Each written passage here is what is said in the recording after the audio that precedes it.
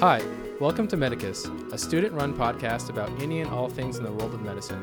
Follow along as we interview outstanding individuals about important topics in healthcare.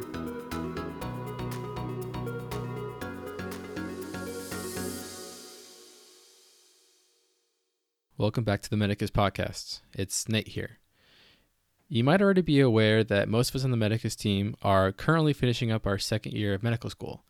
And as I record this intro, we're on the eve of our dedicated study period for Step 1. During those 6 weeks, we're putting episode production on hold while we study full-time for the exam. Luckily, though, we've managed to build up a backlog of finished episodes and will hopefully continue to release an episode each Friday. So with that in mind, today's show is going to be a little bit different from anything you've seen from us before. You may have heard of an organization called Physicians for Human Rights. It's an international organization based in New York that advocates for human rights issues all around the world. But we have a local chapter here at the medical school. A few months ago, Abdullah, who's the local chapter president, invited a unique speaker, Amol Kassir, to come and talk about the Syrian refugee crisis and Islamophobia. We at the Medicus team really like to talk, so we decided to share the live recorded audio here on the podcast. But before we played our audio, I wanted to share some of the conversation that I had with Abdullah, who's the local chapter president, about the Physicians for Human Rights organization. Why should physicians advocate for human rights issues? I think that's a great question. I think the thing is about that is everybody should advocate for human rights issues. And I do understand that there are different occupations out there. Some are really dedicated for that cause, defending human rights. But I don't think you need to have a certain occupation in order to do so. I think physicians are sometimes being told to just, excuse my language, but just shut up and practice medicine. Mm-hmm. You know, like if you know Dr. Mads Gilbert, he was interviewed by BBC News after he went down to Gaza Strip during the assault in Gaza. It was being bombed, so he left Norway and he went down to Gaza so he can work there for free. And so I noticed that the interviewer asked him, why don't you just practice medicine? Why do you have to get involved in these things? Like, leave the politics, leave the human rights for those who work for those issues. And he blatantly said it, like, just because you're a physician doesn't mean you just have to shut up and practice medicine. That kind of affected me. That had an impact on me. And it's true. I think you're human, so you're involved with human rights. That's the bottom line. So I do think that regardless whether you're a physician or not, you should advocate for basic human rights. Sure. And I mean, I assume that has something to do with the reason that you decided to, start this local chapter of Physicians for Human Rights here at the medical school. So could you tell us what that group does? I mean, maybe even on a national level versus here, our local chapter of it? Mm-hmm. Yeah, sure. I mean, as far as I'm concerned, I'm more aware of what's going on locally. But in terms of on a national level, Physicians for Human Rights are very much involved in global work. I learned this from following up on the Syrian crisis, the refugee crisis. They're very involved in helping out with that. If you go to their website, phr.org, you can see the projects that they're involved in. They document human rights violations, empower local leaders, and advocate for various issues all around the globe. So now, I want to cut to the live audio from Amol Kassir's talk. Amol is a young spoken word artist and a practicing Muslim who has dedicated a lot of time to talking about the political unrest and refugee crisis in Syria. She was born in Denver, Colorado, to her mother, who is of white European descent, and her father, who's from Syria. She recently gave a talk called The Muslim on the Airplane at a TEDx conference in Denver, Colorado. She begins her talk today with a poem in Arabic. بالله من الشيطان الرجيم بسم الله الرحمن الرحيم رب اشرح لي صدري ويسر لي أمري واحلل عقدة من لساني ليفقهوا قولي. Hi everybody, I'm a liberal arts major. It's a pleasure to meet you. I gotta admit, I'm a little intimidated by the level of prestige and discipline in this room, so it's really quite an honor to be with you all today. My role tonight is to just give you my story as a Syrian American Muslim woman and I'll start off with a poem about my bloodline. Making sure this is working, but I got a loud voice. So, as mentioned, my mama's from Iowa. You know, blonde-haired, green-eyed, born with the cornfields in her. And my daddy's from Syria. And he came to the United States in the early 80s. And, you know, same old American dream story where you start off mopping the floors at a Chinese restaurant for minimum wage. And now he owns an empire of businesses in Denver, Colorado. Arabic food, actually. But this is an ode to the bloodline of the women who created me. My body is made of two types of blood, German and Syrian. Rhine River and Nahr al-Furat, I am split tongue. Sald, Dald, Ain, Ghain on one side, Makschnel on the other. My mama fed me meatloaf with a side of fattoush. She'd wrap peanut butter and jelly bisage. Some days it was salt and pepper. Others it was cardamom, caraway, cumin, and coriander. My world was the most colorful spice rack. Before bed, my mama would sing us nursery rhymes and then recite us verses from the Quran. She'd tell us stories of the founding fathers of the United States and then those of the companions of Muhammad sallallahu alayhi wasallam. And this woman with an entirely different alphabet to her tongue used to share her secrets across the ocean with my Arab grandmother. Women with different recipes in their blood, but the same libraries on their fingertips.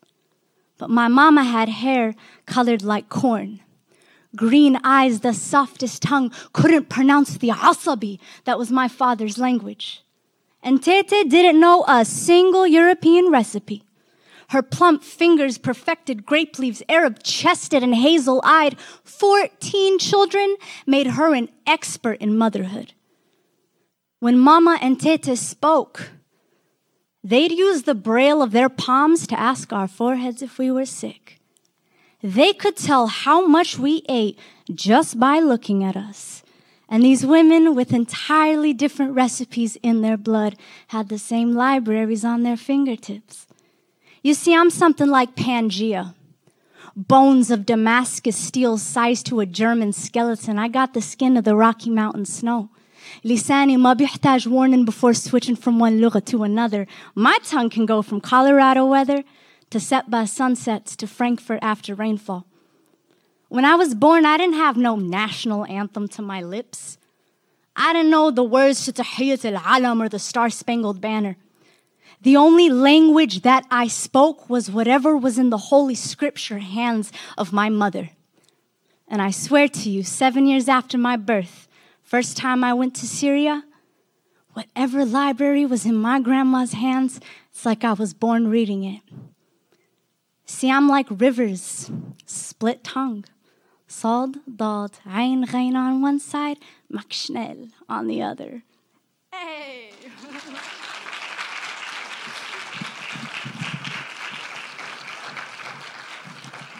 It's really an incredible experience to be at this intersection because the reality is, no matter what, I was born and raised in Denver, Colorado.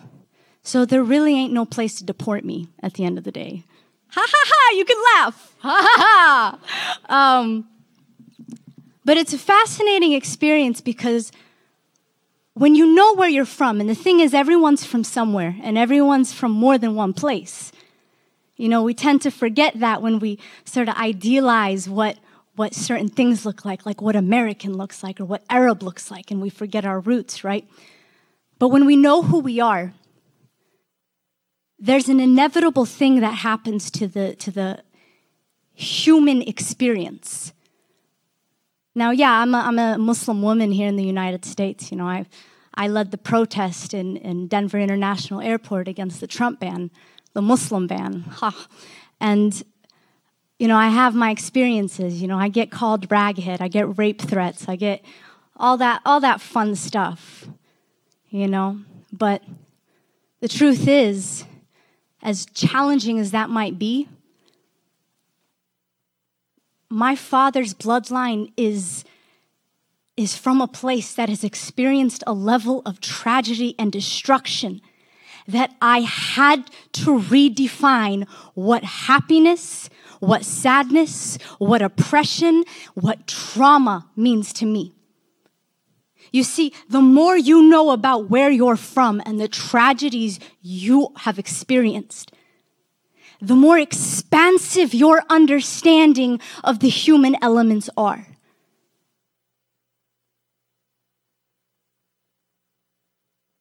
On April 4th, 2017, my family and I, we were staying in this rental house because about 7 months prior, we had a house fire, right? And a crazy, spontaneous combustion type thing, you know? We were getting our floors redone, and everything we owned was in one room, right by the front door, everything. You know, they were ripping out the rugs, and they were staining the wood floors, and it was going to be beautiful. It was going to be a masterpiece. And there was a bucket of rags right next to the front door. No one was home. My brother was taking a nap maybe 45 minutes earlier. And all of a sudden, our neighbor gives my brother a call, which he ignores. And he's like, yo, dude, you guys need to come back home. Your house is on fire.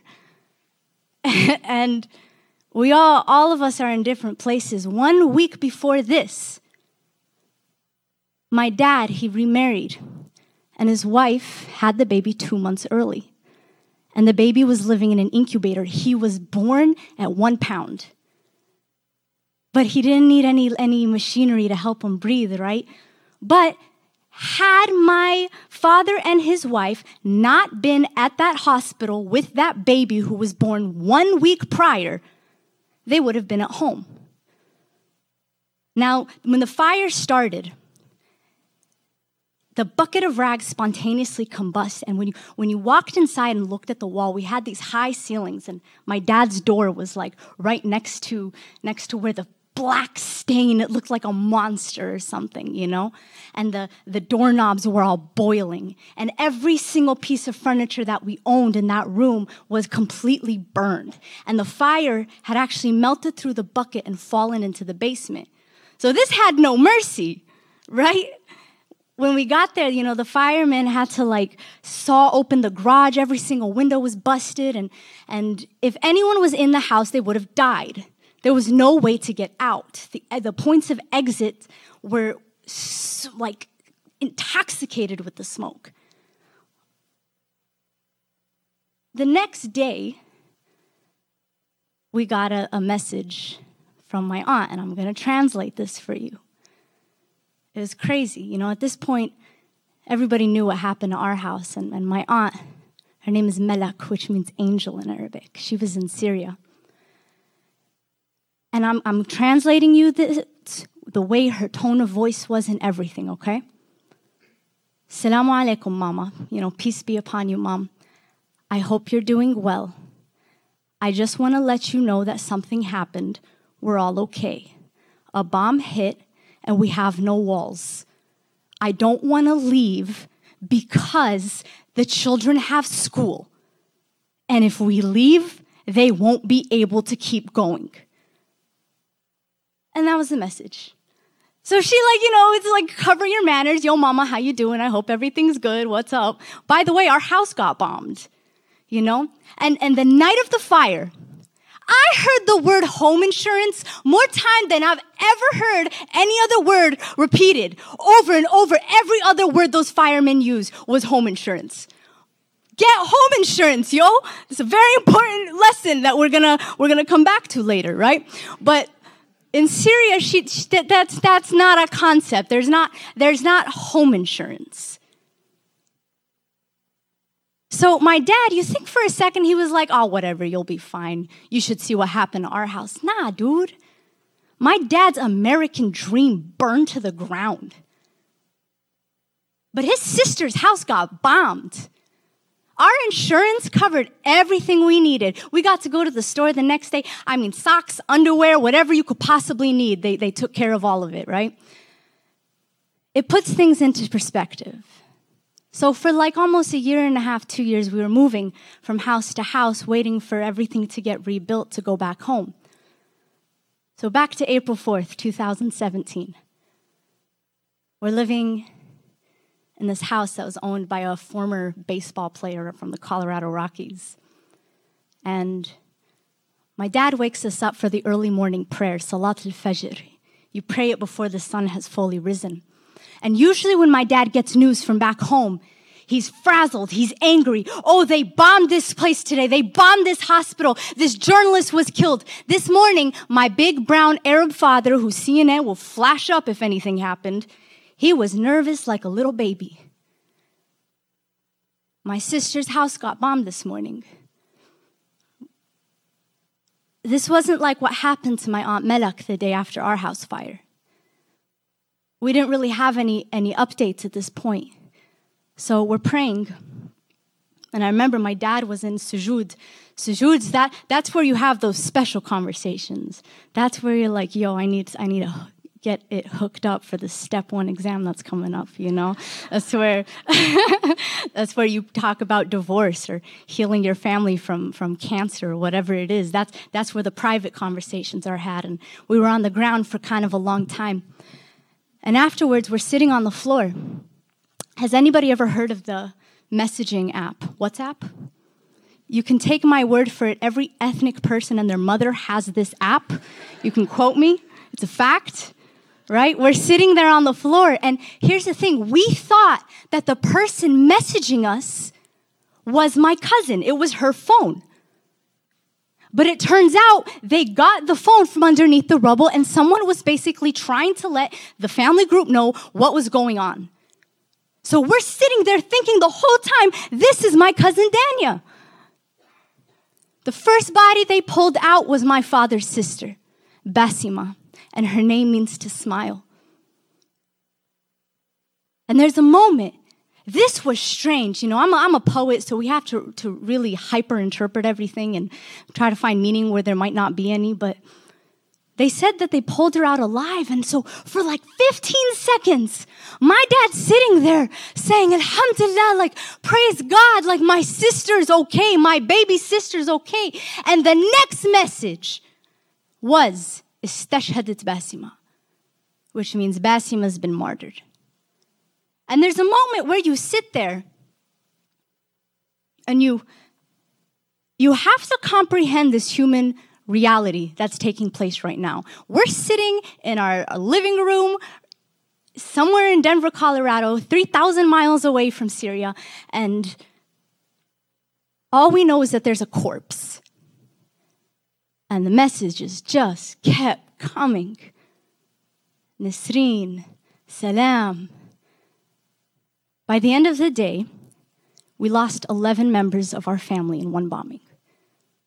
And I am including the 2 unborn babies inside of the bellies of their pregnant mothers. Now, the last person to die, Dania, she's the one whose cell phone we were getting these messages from, right? And man, y'all ever seen those National Geographic documentaries where there is a zebra? The zebra's running, and there's a big-ass lion right behind him, and this lion is going after the zebra, and the zebra has no chance of getting away, but the zebra's gonna try to get away. The zebra's gonna struggle even when the lion has its jaws clenched on the zebra's body, and there's no hope left. The zebra will literally try to fight to live until it's dead. That's the miracle of nature. You never just give yourself up to the wild, right? Even if you have no chance. Well, Dania, she was the only one who made it out of the bombing. And dude, like, she actually tried to unbury herself. She actually tried to climb out. And they said that there was like a huge stone, like a huge concrete brick that fell and crushed her hand.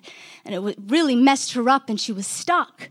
But when they pulled her out, she was alive. Now, she wasn't responsive, but she was alive.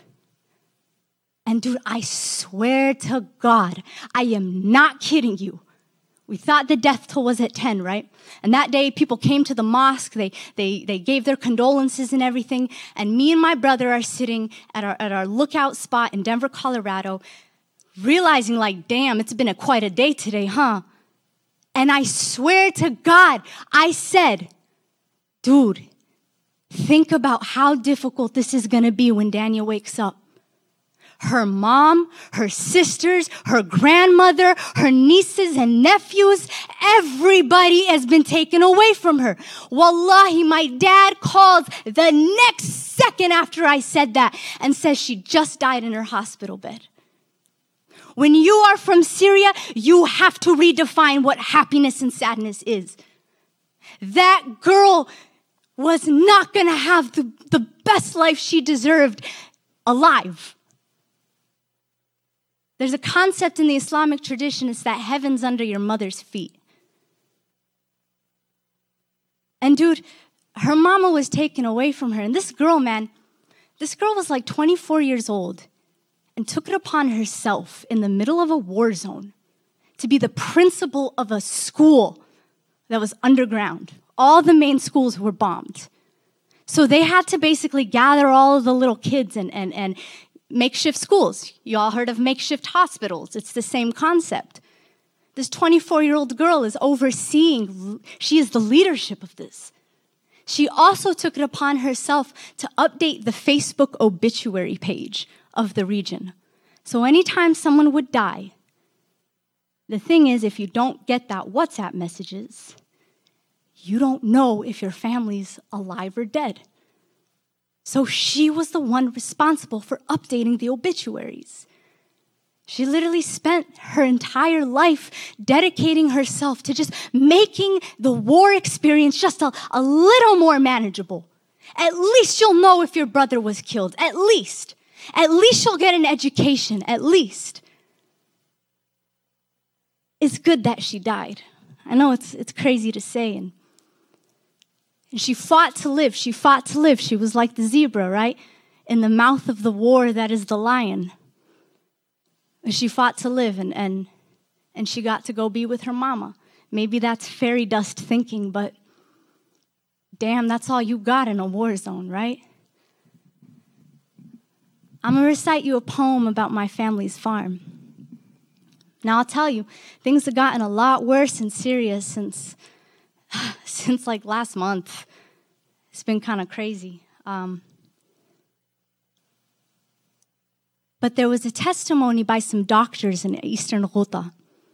And these doctors, in a matter of 2 weeks, they said 10 medical facilities got bombed. There's no saline.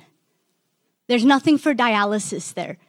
There are no vaccinations against hepatitis B, and these guys are exposed to so much blood, and they're under so much pressure. And one of the doctors, her name is Anne Sparrow, she was talking about how we're watching these people get killed on a daily basis.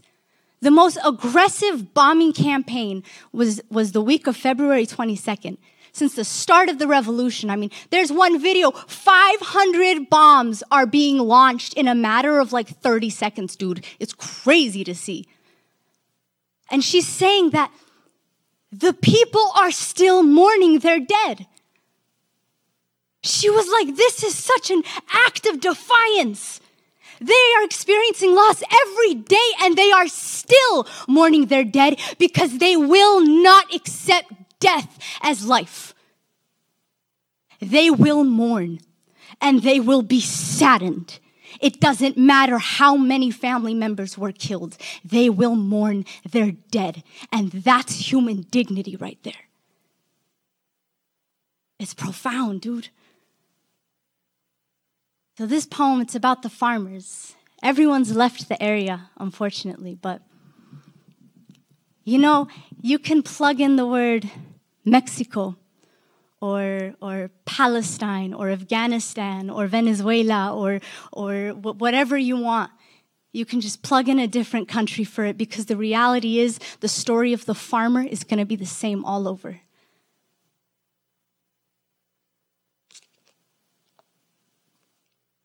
I'm building up the intensity, so bear with me.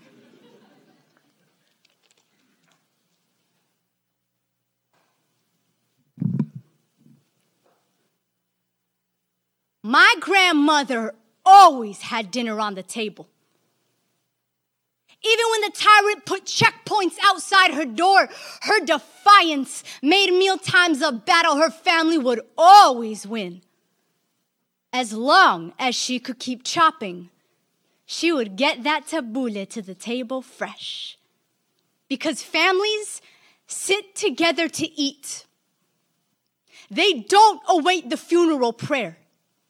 So she would send my cousins down the stairs to get her parsley, and they ate like kings amidst a war zone. Recipes the tyrant has never tasted. My grandmother knows Syria better than anyone. It is the arthritis living in her knees. She had a farm whose dust she knew by name. She knew the day the peaches would be ripe and how sour a lemon was based on the rain. My grandmother spoke the language of the land that fed her. She housed families on her farm that would help till the soil.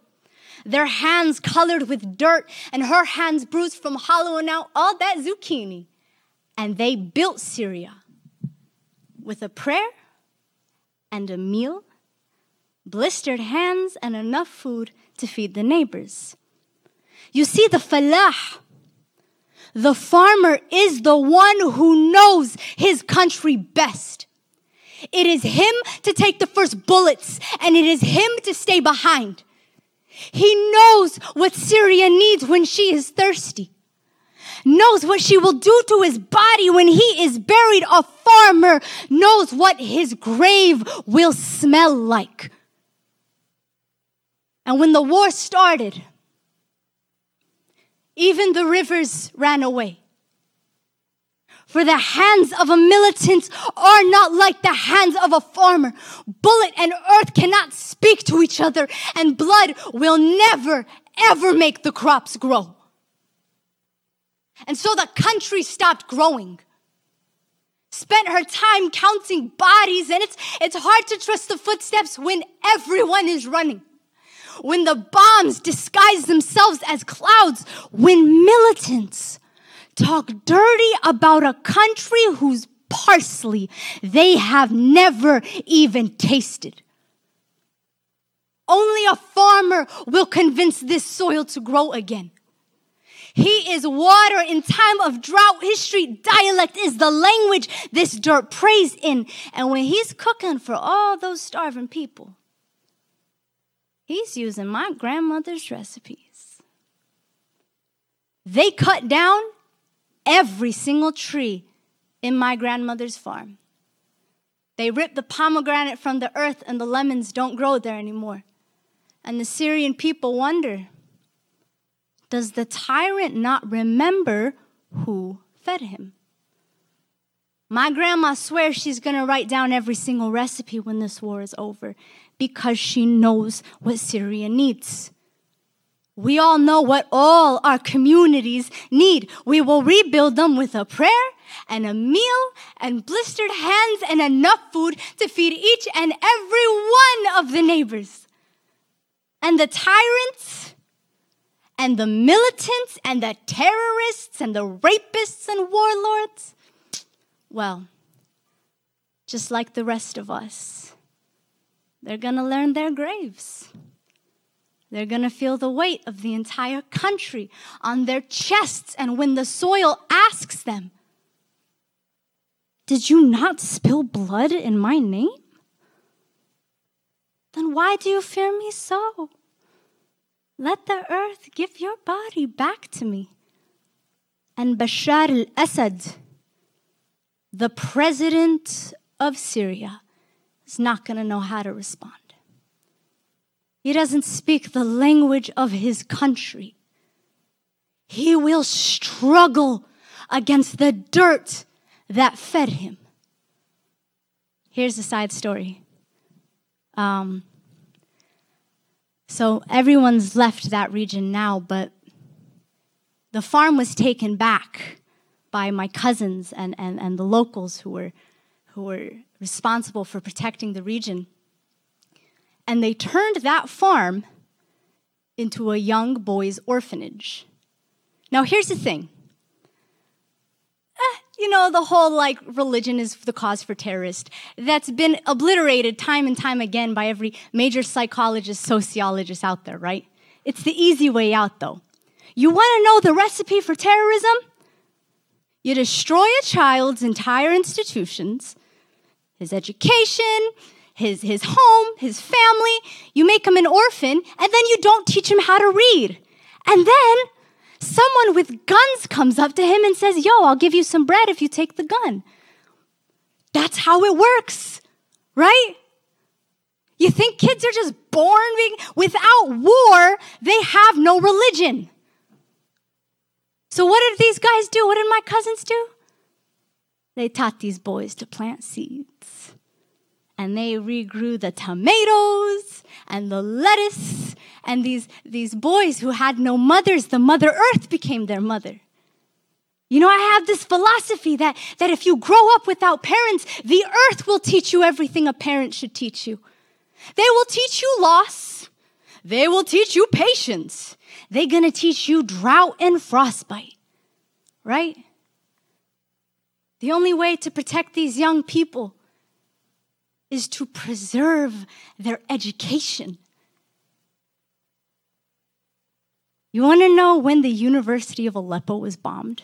So strategic. And this is very common, actually, if you look at war zones. When they bomb universities and schools, who can take a wild guess?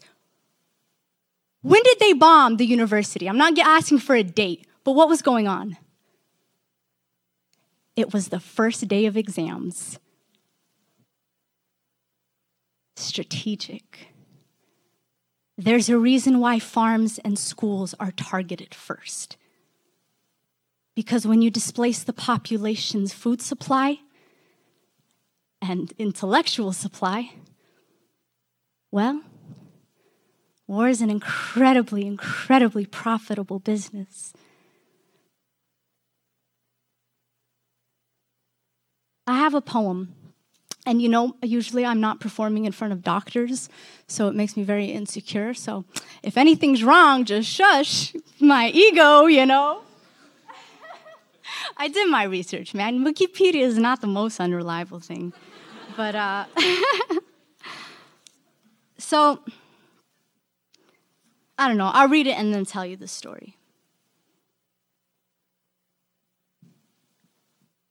One of the miracles of birth is the divine autonomy during pregnancy, granted to a mother and a child through the placenta barrier. The two can only be so close. The bloodlines are prohibited from mixing even in the womb. This child was inside of her for 9 months, a peaceful revolution within. Nourished by her Quranic songs and farmland fruits, pregnancy so intimate, but even in the womb, the two could only be so close. Bloodlines are prohibited from mixing. It was breakfast and the child was 13. There was a peaceful revolution outside the farm gates, but they had nothing to do with it. She was nourished by her mother's Bismillah and farm-picked tomatoes, her mother's eyes like umbilical cords, the space between them like placenta-enforced separation, and no matter how near they are to each other, they could only be so close. It took 13 years and 9 months for this child and her mother to get closer than even miracle had intended. When the first bullet struck, the daughter's skull split like an eggshell, tomato blood just like her mother's, and the mother barely had a moment to appreciate the intimacy of their blood. When the sniper struck a second time, the mother reciprocated her daughter's caress, and their blood hugged, spilled into each other's on the tabletop, mother and daughter closer than they had ever been. Breakfast that day became mightier than birth. The sniper enforced an almost divine union. The miracle of life defied, not even in the womb had they been so close. And the sniper played God, mixing blood that even in the womb was prohibited from mixing. So my dad's second cousin, She was 13 years old. And, the revolution wasn't always a war. It was just a bunch of people who were kind of angry and, protesting. Lord knows we do that a lot here, right? And the thing is, they were targeting areas that were predominantly anti-government. Even if you weren't involved in the protests, they detained a lot of different men. So my dad's 13-year-old second cousin was sniped in the back of her head to her mother's lap, and her mother was sniped in the face. The farm was then raided by security forces, and they kidnapped the father and the son, and we haven't really heard from them since. Those were the first casualties. But by far, I think it's safe to say that as harsh as the bombings and snipers and bloodshed were, the thing that was really challenging were when the children would starve to death because of the sieges. Now, when they'd impose a siege around a city, now medical facilities, that's where you're going to hear most of the testimonies of the doctor. I mean, they produced a report, Doctors Without Borders, and it was a blank statement. And they didn't even show up. I can't remember what the conference was called, but it was an international conference for Doctors for Human Rights, something like that. And they didn't even show up because of the number of medical facilities that had been bombed in Syria. And they were so damn desperate. So my cousin, his name is Noor, and his name means light. And the way he died, I don't even know if I can find the poem. But the way he died was he needed one shot of insulin. He'd fallen into a diabetic coma, and unfortunately, medicine was prohibited from entering these regions. There was a guy named Manfoush. This guy became a millionaire off of this siege because he would sell people eggs and salt and bread and all that stuff, but up the taxes super, super high, right? But no matter what, medical and construction material, medicines, things like that were prohibited from entering. So Noor died in his mom's lap. He was 25. He had a baby and a pregnant wife. And, he got to slip out of life a little bit. It was like falling asleep. And my grandfather, dude, this guy lived in America for 10 years, right? Barely learned a word of English, but he watched every single cowboy movie out there. Every single one. He was all about John Wayne, dude. Oh my Lord. And this guy could say cowboy and he could quote these movies, but other than that, I guess language really had no use for him, right? He was such a G. And,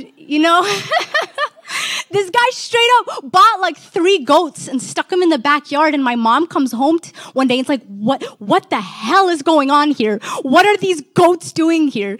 And, my brothers and sisters named the goats, and then they were on the meal. They were on the table a little bit while later. But, he was very Arab. And when he moved back to Syria, he was getting older. His time was coming. Age just has a tendency to take us. It don't matter, And here in the West, we have the luxury of extending people's lives because of medicine, right? Well, because of the siege, he didn't have what he needed to live slightly longer. And there was a bombing campaign taking place. I think this was 2014. I don't remember. But no one was with him in the hospital room. I mean, he died alone because when the bombs were falling, my grandmother and all my aunts and the cousins, they couldn't make it. It was too dangerous. Ugh. And dude, his story, again, he was such a G. He was not gonna go out except to be buried in his land whole. He was not. And the thing about barrel bombs was like the weapon of choice for a while before Russia came in and they had their more advanced artillery strikes, right? Barrel bombs are basically, as it sounds like, big barrels filled with glass and explosives and nails, shrapnel. And the thing about a barrel bomb is it has to fall a certain way to explode. So it's hit or miss. Right? You can get very lucky or very unlucky. And when they fall, they're like wobbling. They're not like US drones, they don't got that precision. They don't got that target. They're just wobbling about. You don't know exactly where it's going to hit. So my grandfather was getting buried. And a group of men, they were carrying him to the burial ground. And a barrel bomb fell. And they said it was like 4 meters away. That's what, like 12 feet or so? It was just right over there. And it did not explode. Had it explode, dude, it would have been a limb festival. It's a very gory way of describing it, but they all wouldn't have made it. Fell right over there, no explosion. My grandfather got buried in the ground that he always planned on dying in. It's profound,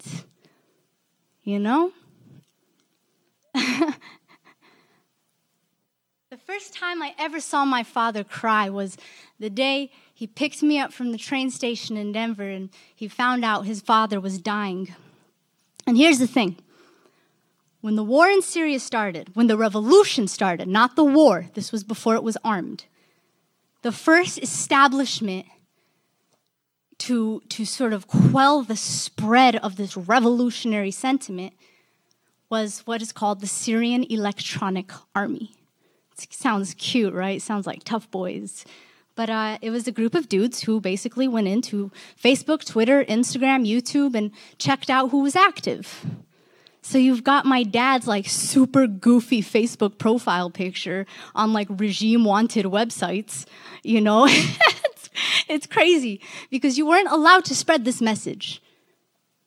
That's the thing, because they put a military siege over Daraa to prevent it from spreading. Because what happens when thoughts start to spread, people will catch on. That's the thing. I mean, come on. We're in the United States. Mass media was the most important part of the elections. Without the media, there are no elections. There's no public sentiment. There's no idea what to think and what to believe. And when it came to these regions, like, my dad couldn't go back. He was gonna get killed. His daughter who talks about Syria and is viral, that probably doesn't help either. But, we try to be very quiet about where we're from and who's there and who we're associated with. The feds know, so that's cool. That's all that matters. Not even kidding, they know. And they take dad out for steak dinners, They were just like, so what's going on? How's your nephew? But anyways, I remember my dad was sitting there and, Arab fathers, you got that stereotype of what Arab men are. And I think a lot of us, I don't think it matters if you're Arab, but that the idea of masculinity, of being a man, of not crying, of being strong, of being deep-voiced and rugged and not letting your family see moments of weakness.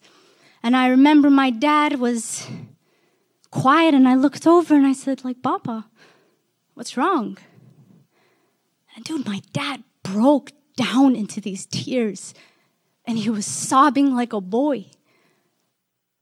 And I remember, like, my dad and I didn't have this relationship. You know what I mean? Like, he was a dude where we'd be watching Titanic, and of course, like, the worst possible scene, y'all know what I'm talking about, comes on, and he walks in, and that's, And y'all know exactly what I'm talking about.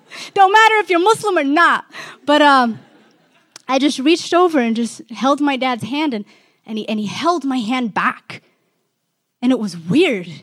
Because that was the moment I realized, like that's what a daughter's for, The dentist said he had never in his life seen someone grind their teeth down so deeply to their gums like my father had.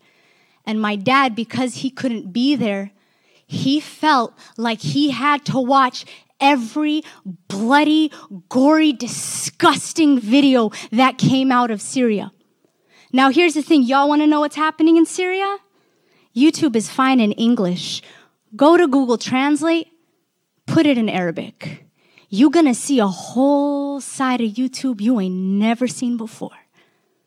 I remember the first video I watched was, God, dude, he was like 7 years old maybe 10 or something. But this kid, y'all can Google it. He's sitting there in the middle of Syria. I don't know which part of the country he was in, but it was like he was dazed and did not really comprehend what was going on. His jaw was dangling off his face. And he was just sitting there kicking his legs on this gurney and just like it was so freaky. Because this kid's freaking jaw is bleeding off of his face. It had been completely, and he has no idea what's going on. Oh, that video was haunting.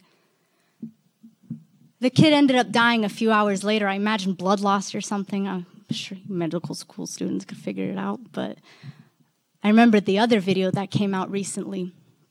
My dad, he'll send them to us. Like, my sisters, had to block him on WhatsApp for a while because they're like, dude, you can't send mothers this stuff. Oh, dude, this video of this little boy. Oh, my God, he woke up blind. The airstrikes had taken his eyes. He woke up blind, and he was freaking out. He was panicking. This little boy woke up and could not see. His eyes were shredded from the bombing. And the panic, and the dad is standing there trying to hold him and being like, Habibi, my darling, it's okay. And this boy is freaking losing his mind, dude.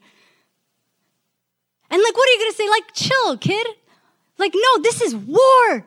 This is these kids were born into this war. And still it comes as a shock. My dad watched every single one of those videos. And it's so disturbing, and there's such little people have except for hope. And I know that sounds cheesy, right? That's not tangible. It's not empirical. It's not something you can measure. You can't prove it. You can't determine it. There's no way to use hope for your advantage except to let you keep on going. The difference between hope and optimism. Optimism, you're counting on the outcome. The outcome's going to be okay. Whatever it is, it's going to be fine. Hope is knowing damn well you can't count on the outcome, but you're going to struggle like that damn zebra just to keep on going. You have no expectations for anything tangible. And it's the reality is, if you want to get to know humanity, you got to get to know the sick, dark, freaky parts. You gotta know the moment when a black mother gets the news that her little 17-year-old boy just been shot. You gotta know those moments when the Latino mother who doesn't speak English and you've got a man basically telling her your child is ours now. That moment, the moment when a kid wakes up blind, that's the moment where you're gonna find out what humanity is. It's not going to be the triumphant, whatever, bedazzled, marketed, and packaged versions that Hollywood spews out. It's the moment your dad dies from cancer while you're staring into his eyes, right? It's the moment that these things happen where you have no choice but to go on. You have no choice. My cousin, he wasn't in the house when his mom and his sisters and his son and his grandma and everyone were killed. He's the one the feds know about. He has a gun, you know? May Allah protect him. He's been through a lot, and he's in Idlib right now. And if anyone knows what's happening in Syria, they know that Idlib's about to be destroyed. It's the last city It's the only place that's run by people with revolutionary sentiment, and the regime is already putting up their banners claiming victory, right? And my cousin, my dad calls him and asks him, like, what do you want to do? And you know what my cousin said, dude? This guy has literally walked in on soldiers gang raping 10-year-olds. This guy has killed people. PTSD is something he will live with for the rest of his life. His mom was killed. Dude, he had a 2-year-old son. His wife, who was pregnant, was killed in an airstrike like 3 months prior. His 2-year-old son was all he had, and that baby died in that bombing too. This guy had seen the worst of the worst. And my dad asked him, like, what do you want to do? I just want to go back to school. Like, oh my gosh. Like, what a normal thing to want. What a normal thing to want. Like, after everything you've seen, after the bloodshed and the violence and the starvation, this guy's dad was detained. And when he was released, the guy knocked on the door. He'd lost like 100 pounds. He had cigarette burns all over. Nobody recognized him. They opened the door and they're like, who are you? And he just collapsed into the house, dude. Like he's seen and he just wants to go back to school? Like, damn. That if that ain't human, I don't know what is. It's crazy. I'm pretty sure I was here for poetry, but, you know, where do you think we get the poetry from? I know it sounds like a bunch of jumbled stories that I'm giving you, but if I were to define the moral of the story, it's the fact that these words that we build up, that we resurrect like they are walls. Words like war and politics and religion. Wars that are controversial. Words that make us unfriend our friends on Facebook when they disagree with us. These words that divide us. There are people behind them. Oh, I don't talk about religion. Yeah, well, 83% of the world practices one, so yeah, y'all might want to get involved in the conversation, you know? Don't mean we no one's trying to preach anything here, you know? No one's trying to sell their ideals to you, but damn, we forgot about the people behind these words. I don't like to be cheesy or cliche. I really don't, because for me, that stuff doesn't work. I rely on the kid with his jaw blown off to get some sort of an emotion. But the reality is, dude, for like 5 seconds, just be uncomfortable and hear someone out. It's not that hard, dude. So what? You disagree? Big freaking deal. Freaking president tried to ban my people, yo. You're like, y'all can handle it. I assure you. It's not a problem, dude, but you know, if you have any good in your heart, then you got to be a better human. That's the point. There's a verse by Brother Ali. Can you tell me what language do you laugh in? The human reaction is smiles and cries. What language are the tears when they're falling from your eyes? My cousin, he just wants to go back to school. When a mama loses a child, whether it's from a bombing in Syria or whether it's from a high school shooting in Parkland, Florida, I swear to God, those tears, they sound the exact same. August 21st, 2013, approximately 2 a.m. If anyone's ever seen any footage of the Middle East, they know the minarets that stand very tall, right? The houses of worships that Muslims will pray in. It's our church equivalent. And they will often call to prayer during the 5 prayers, the one in the morning, noon, afternoon, sundown, and when the sun is gone, 5 times a day. 2 a.m. on this day, all of a sudden, all of the mosques in this area set off announcements telling everybody to wake up and get to their roofs as fast as they could.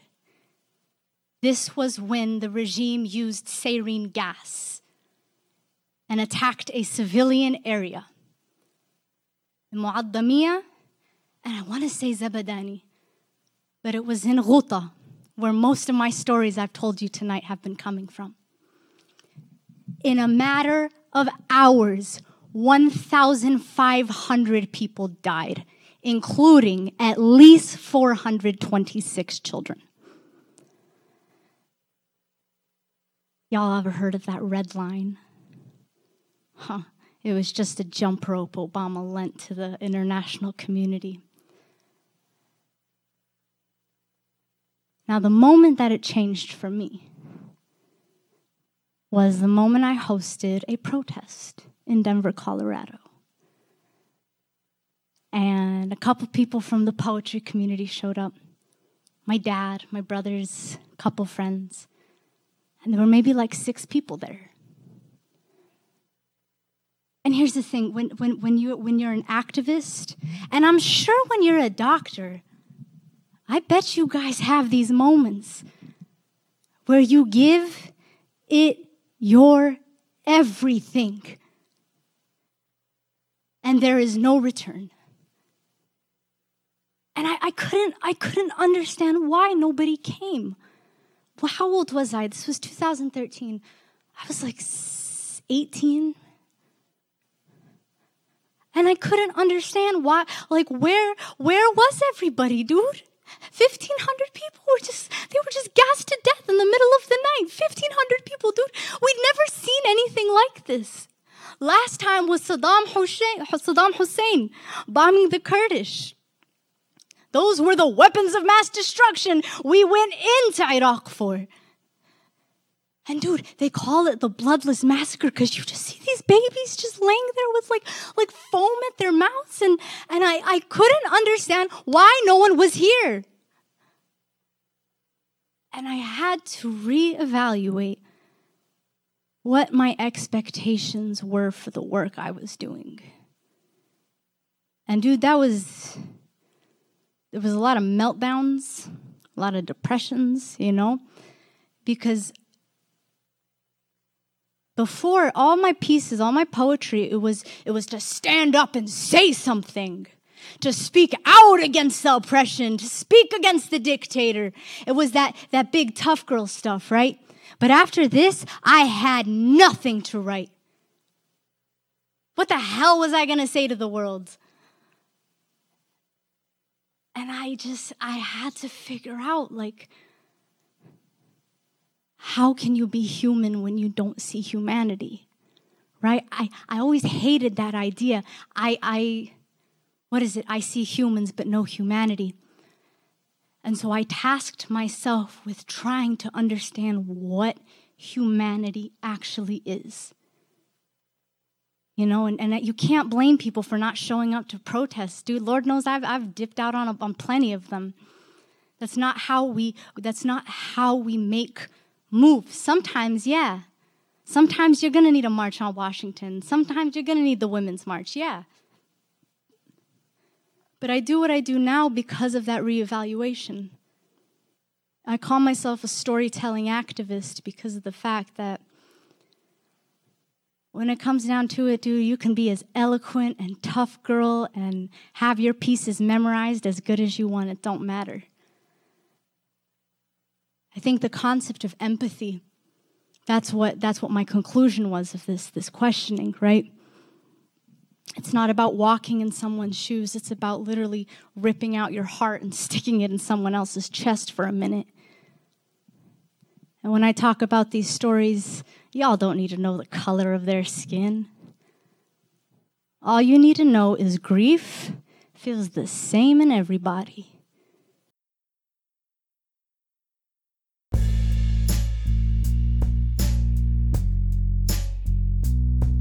Thanks for listening to this episode. This wouldn't be possible without support from our listeners.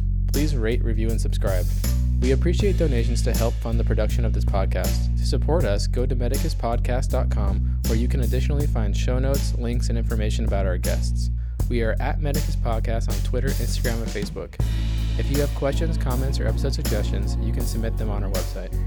This podcast is intended for general information purposes only and does not constitute the practice of medicine. No patient-doctor relationship is formed, and the content of this podcast is not intended to be a substitute for professional medical advice, diagnosis, or treatment.